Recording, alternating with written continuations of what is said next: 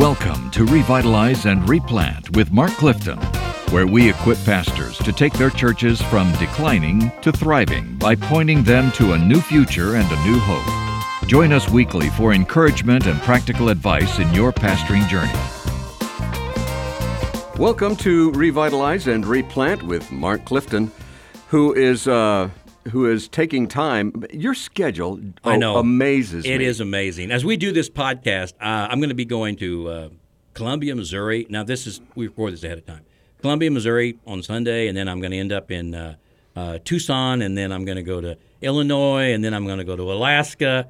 And, it's 40 or 45 trips a year probably. And then in town, I do a lot of stuff. But I love it. I love serving pastors. I love being with churches. I just want to use everything I got in the years I have left to care for and love dying churches. And really one of the best tools we have, obviously, is the New Testament. But right there is Richard and Henry Blackaby's book, Flickering Lamps, which is really taken from the book of Revelation and Jesus speaking to those churches in the book of Revelation. And Richard and Henry, at our request, our replant team, wrote this book so you can use it in your church to help introduce them to the idea that the church does not belong to them.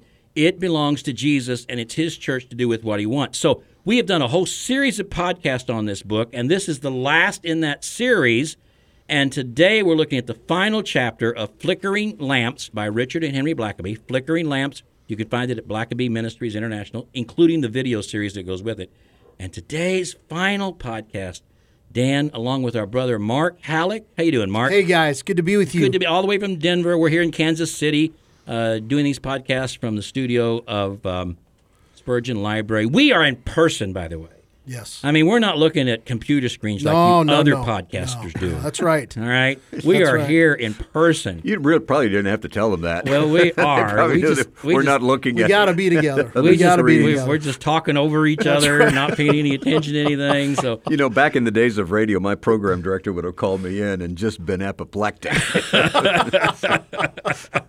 By the way, we do have weather and the 8s on the 9 on our podcast. weather and traffic on the 8s. That's what I meant. So we're talking about the preeminence of God's I'm church. sorry. Kyle Bierman is our producer. So when I said weather and traffic on the 8s, what does it mean when he keeps wagging his finger in the air? That's Kyle. That's right. He's saying move on with it. Today we're gonna sum it up and run this whole thing together with this wonderful truth that Christ is preeminent in his church. Here's the deal, Mark Halleck, and you take this and run with it. I'm going to put it up here. Oh boy. It's on a tee. Oh boy. It's going to tee it off right here. It's like T-ball. Here we go.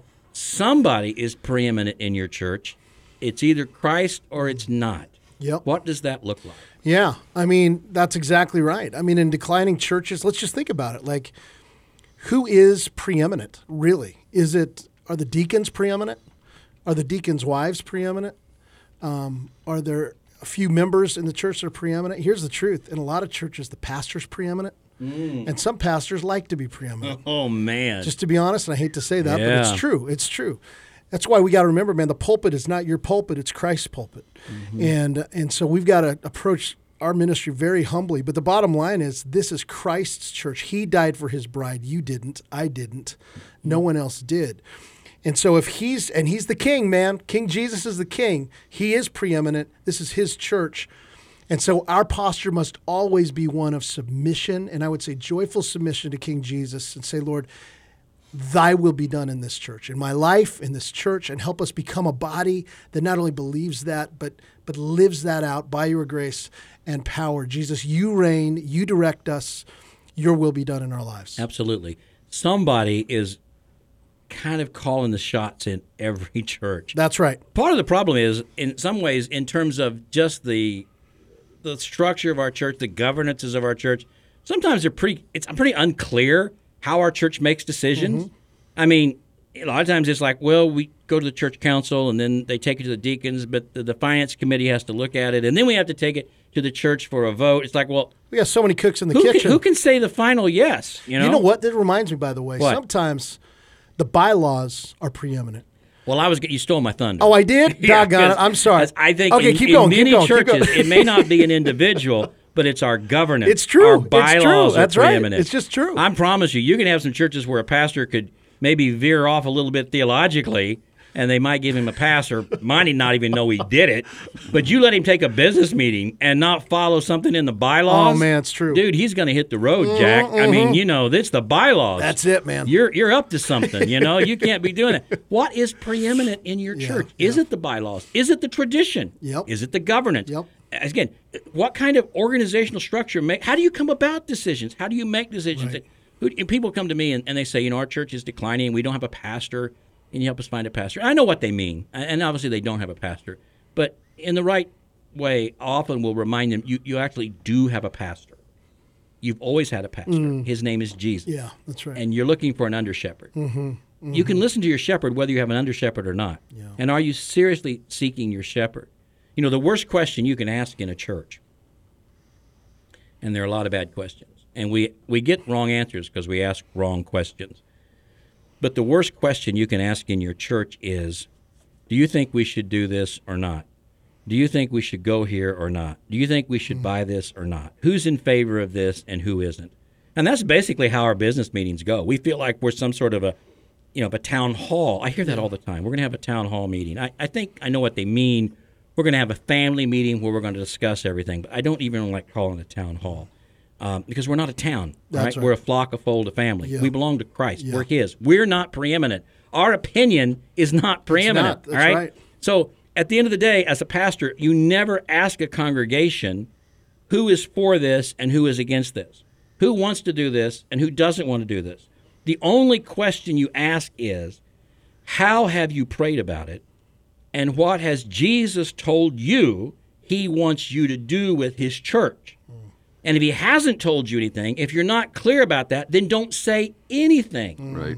Yeah. Because as someone once said, the last thing this church needs is your unprayed over opinion. Oh, man. And people are always anxious to give it. Yeah. So what is preeminent in your church? Is it the Spirit of Christ? Do people look to Him first and foremost? Is there a real sense in which we're making a decision and Jesus will tell us? And again, almost, guys, like everything we've talked about in this series of podcasts on flickering lamps, it begins with the pastor. Yeah. If we don't treat Christ as preeminent in our lives and our ministry and our churches, our people won't.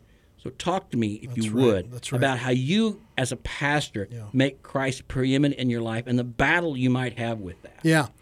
Well, immediately because my mind is 1 Corinthians 10:31. So whether you eat or drink or whatever you do it all to the glory of God. And so I think for my life, first and foremost, how am I seeking to bring glory to God? If Christ is preeminent in your life, first of all, that means He is both Savior and Lord. Both of those things. He's Savior, saved me from my sins, saved me from an eternal separation in hell from God. But He's my Lord. He's my King. And I would take it in one other category. I would say He's my treasure. He is my treasure. And when I treasure Jesus, it's my joy to obey Jesus. It's my joy to worship Jesus. It's my joy to tell others about Jesus.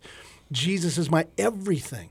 And so when I think of the question mark of what does it mean for Jesus to be preeminent in my life as a pastor, it means as much as I love to be a pastor and as much as I love to preach and as much as I love to study and lead Bible studies and all these different things, it pales in comparison to the love I have for my Savior because of His love for me.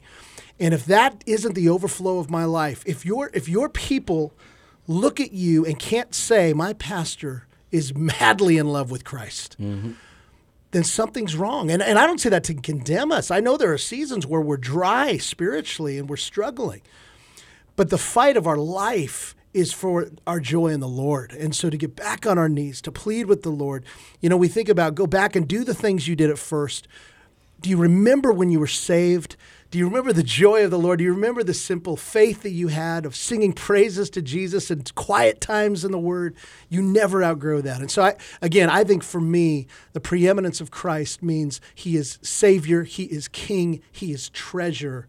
And my whole life, by God's grace, flows out of those convictions. So here's two questions. First, to a pastor, as you are listening to this, Pastor. Do you, and I know on the surface you would say, no, I don't, but I want you to think in your heart, how do you behave? Do you believe that the church is yours to control? Do you even maybe subconsciously try to manipulate people. You want things to end up at this way. So how do I get from here to here? How can I make sure I get the deacons to approve this? How can I make sure this actually happens? Do you believe the church is yours to control? Or do your people think it's theirs to control? So here's the question, Mark. I know most pastors are going to think, well, no, Christ is in control. But really, are you the one trying to be in control of that church? Yeah. Are you trying to make things happen the way you want them to? Maybe you think it's for Christ. I mean, Moses killed the Egyptian because he thought it was the right thing to do. He just hadn't talked to God about it.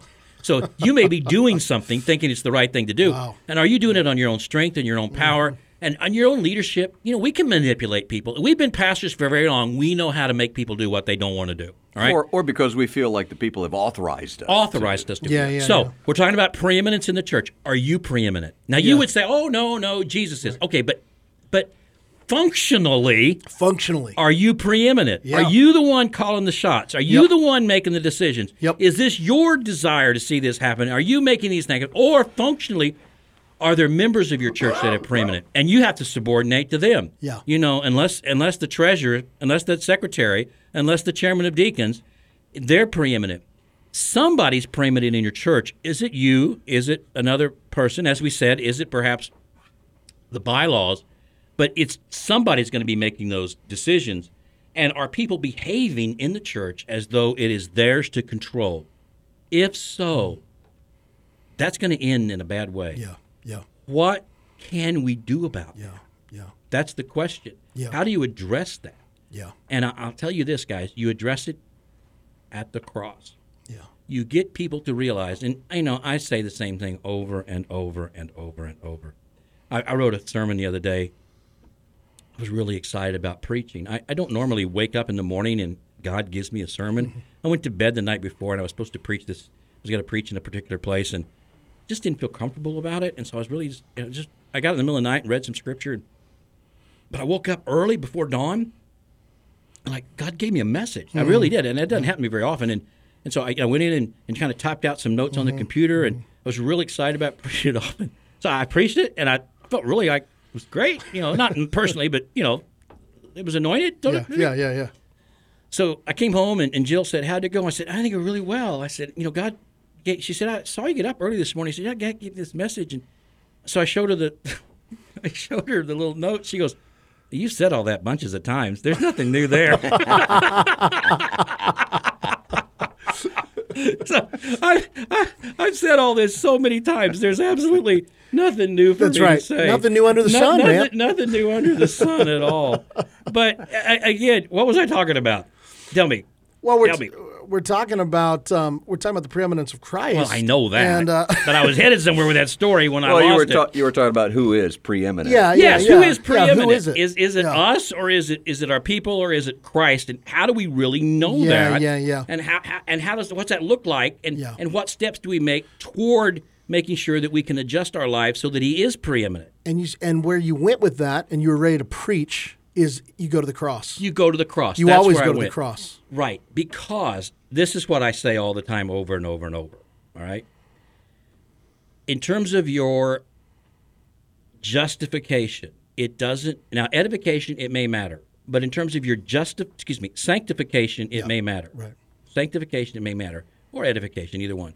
But for your justification, it doesn't matter what you've done for this church in the last 40 years. Mm-hmm. How much you've given to it, how much you've worked in it, how many hours you spent there. In terms of your justification, it matters not at all. It may not matter in your sanctification if you do it for the wrong reason. That's right. I mean, Martha was serving, but she certainly wasn't being sanctified by her service, right? But service can be sanctifying. Yeah. But service is not justifying. Right. So people can serve in a church for 40 years and give more than anybody else and do more than anybody else, and it won't buy them 1 minute outside of hell.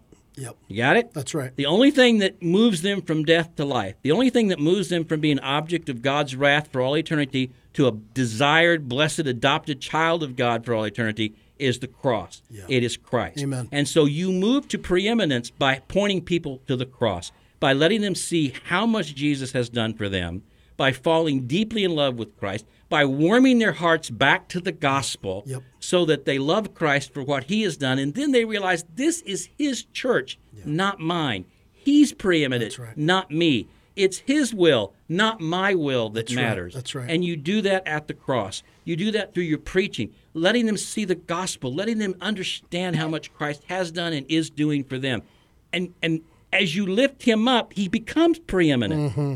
Now, if they're not regenerate, and you constantly preach Christ crucified, you constantly preach the atonement, you constantly preach those things, they're going to become bitter about that. Yeah. Listen, that's right. If you are truly a cross-centered, Christ-centered church, the lost will either get mad and leave or they will get saved, period. Exactly. And in fact, you know pretty well that you aren't very potent in terms of your gospel focus if unregenerate people are very fine and very comfortable in your church. That's just the truth. At the end of this thing, we've looked at all these things about Christ and His church. We've a great book, Flickering Lamps. We've looked at His purpose in His church, His plans for His church, His presence, His power, His provision, but it all comes to His preeminence. And we find His preeminence at the cross. As we lift up Christ, as we preach Him, as our music needs to sing about Him. On a previous podcast, we had Keith Getty on our podcast on Revitalize and Replant some months ago. And Keith remarked that an incredible percentage number of songs of a previous generation, pre-World War II, the majority of songs, the vast majority of songs, over 70% of the songs that would have been sung in congregational worship were songs that were about what God has done, what God is doing, the power of God, the glory of God, the salvation of God, all of those. But he said now, in one generation, 70% of the songs we sing are about how I feel about God. Yeah, that's so what true. My emotions are, and how He makes me feel, and my fears, and my anxieties, and those kinds of things. And it's when we get back to the preeminence of God, not the preeminence of ourselves. When we focus church on how we feel and what we want, no wonder we're preeminent. That's right. But when we focus on God and who He is, we find our joy in that. That's right. Actually, as Piper says, joy is not found when people make much of us. Our joy is not being made much of. Our joy is being able to do what? To make much of God. Much of God. He says, no one takes a vacation and stands in front of the mirror for 2 weeks and looks at themselves. You go to the Grand Canyon to see something beautiful, more beautiful than yourself, or you look at the mountains, or you look at the stars, or you look at the ocean, something to take your breath away. Yes. You don't come to church to look at yourself. You come to church to be transformed by God, to see something bigger and greater. And when you have a pattern of doing that week in and week out, and that's who your church is, Christ will begin to become preeminent. And then it'll be a natural thing for people to say, what does Jesus want to do with this church? Yes. This is His church. Would you say the diagnosis of this, who's preeminent, or what is preeminent, all of that, would you agree that one of the places to start is the worship? Absolutely. Yes, absolutely. I think the songs you sing, listen, literally, here are some practical things. What kinds of songs are you singing? Are you singing good doctrine that points you to Christ, or are you singing songs, like you said, that really make me think more about me? You're preaching. Mm-hmm. Is your preaching, the Puritans talked about the stirring up of the affections of your people. The affections are our desires. Is your preaching stirring up the affections of your people for more of Christ? Or is it literally, and again, what I would say is, honestly think about this stuff. Like, don't just assume. Absolutely. Don't just assume, well, of course my preaching. No, really, does it? Mm-hmm. And if not, that's okay. But what needs to shift? What needs to shift in your heart, your approach to preaching, the tone of your preaching, the focus of your preaching, how you handle the text in your preaching? So there's a preaching element to it. I think there's a counseling element to it. The preaching is the public ministry of the word. Counseling is the private ministry of the word. And so when I'm with people, am I helping to stir their affections for Jesus over coffee? This is what we do. And so it's one life at a time. And as that happens, it's like over time, this chorus begins to get louder and louder of praise. And you've got a church that's on fire for Christ again. It's important, guys. You want your church to be revitalized. You want it to come back to health. But you have to understand, in order for that to happen, Christ has to have His proper role as preeminent in your church. And that takes intentionality, is what Mark's talking about. You have to intentionally work at that all the time, because Satan does not want Christ to be preeminent. So you're going to have to be intentional about the music you sing, about the prayer that you pray, about the messages you preach, about the conversations you have. And you're going to help your people fall more deeply in love with God and His Word. And if they do that, if He's preeminent in your heart and then becomes preeminent in their heart, then He'll be preeminent in the church. That's the bottom line. That's what it's all about. Check it out. It's called Flickering Lamps by Richard and Henry Blackaby. And there's a video series that goes with it. And basically, it's just to help your church understand that this church belongs to Jesus, and He will do with it exactly what He wants if we will let Him. And He has a plan for every church, including your church. And He will resource His plan if we make Him preeminent. Thank you so much for spending time with us today. And we appreciate not only your time, but your ministry and what you're dealing with. We don't always know what you're dealing with, but I'll bet we probably kind of know. Oh, we know. We know. We've all been there, and we are there. Yeah. Right. So we hurt with you, but we also pray with you, and we pray that the Lord will just really bless you in a very special, dynamic, and fruitful way. And please subscribe to the podcast. That helps us gather numbers of listeners, which makes it easier for us to market it. Doesn't cost you anything, although we're trying to figure out how to make it cost you something, but we still haven't figured that out yet. Come on. Come on. Anyway. You're getting it's worth what you pay for. Well, yeah. That's pretty much it. Well, once the trustees meet on this, we're going to figure it out. We have to take it to the church council, see what they think. Yeah. All right. Well, we'll see you on the next episode. Please join us again, and we hope that it'll be another episode that blesses you in God's immense way. Thanks for joining us today on Revitalize and Replant. This podcast is brought to you by the North American Mission Board, where we help dying or struggling churches regain health for the glory of God and the good of their communities. If you found this conversation helpful, don't forget to subscribe to the podcast on your favorite platform. To learn more about becoming a replanting pastor or to explore resources about revitalization for your own church, visit churchreplanters.com.